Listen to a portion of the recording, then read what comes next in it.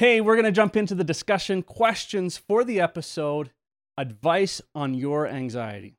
So in Philippians chapter 4, verses 2 to 9, Paul gives us some really good outlines of what we can do with the anxiety or concerns that we feel.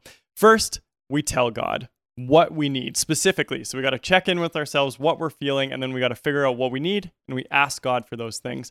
Second, we thank God for anything that we can be grateful for God's presence, for his guidance.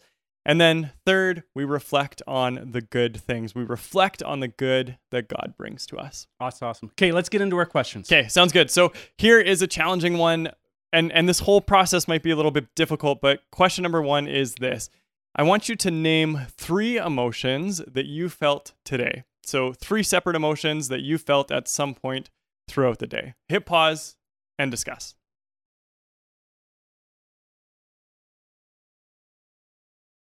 Okay, question 2. Think about how you reacted to those emotions today. How did that reaction impact your relationship with God? Hit pause and discuss.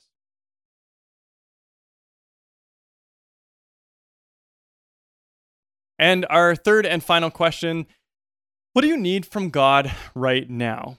So think of your emotions, think of how you're feeling. What do you need from God right now? Practice asking for what you need.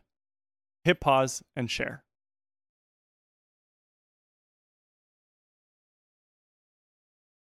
Thank you all so much for sharing and talking. We understand that it's not always easy to be vulnerable with yourself or with others or with God. And so it all comes with practice. Mm-hmm. Hey, be sure to pray with each other and maybe take some time to thank God within your group. Yeah. I think that would be a great time. I think that would be a really good practice. Mm-hmm. Okay, guys, till next week, you guys have a great week. And we are praying for you, and we sure love you. Mm-hmm.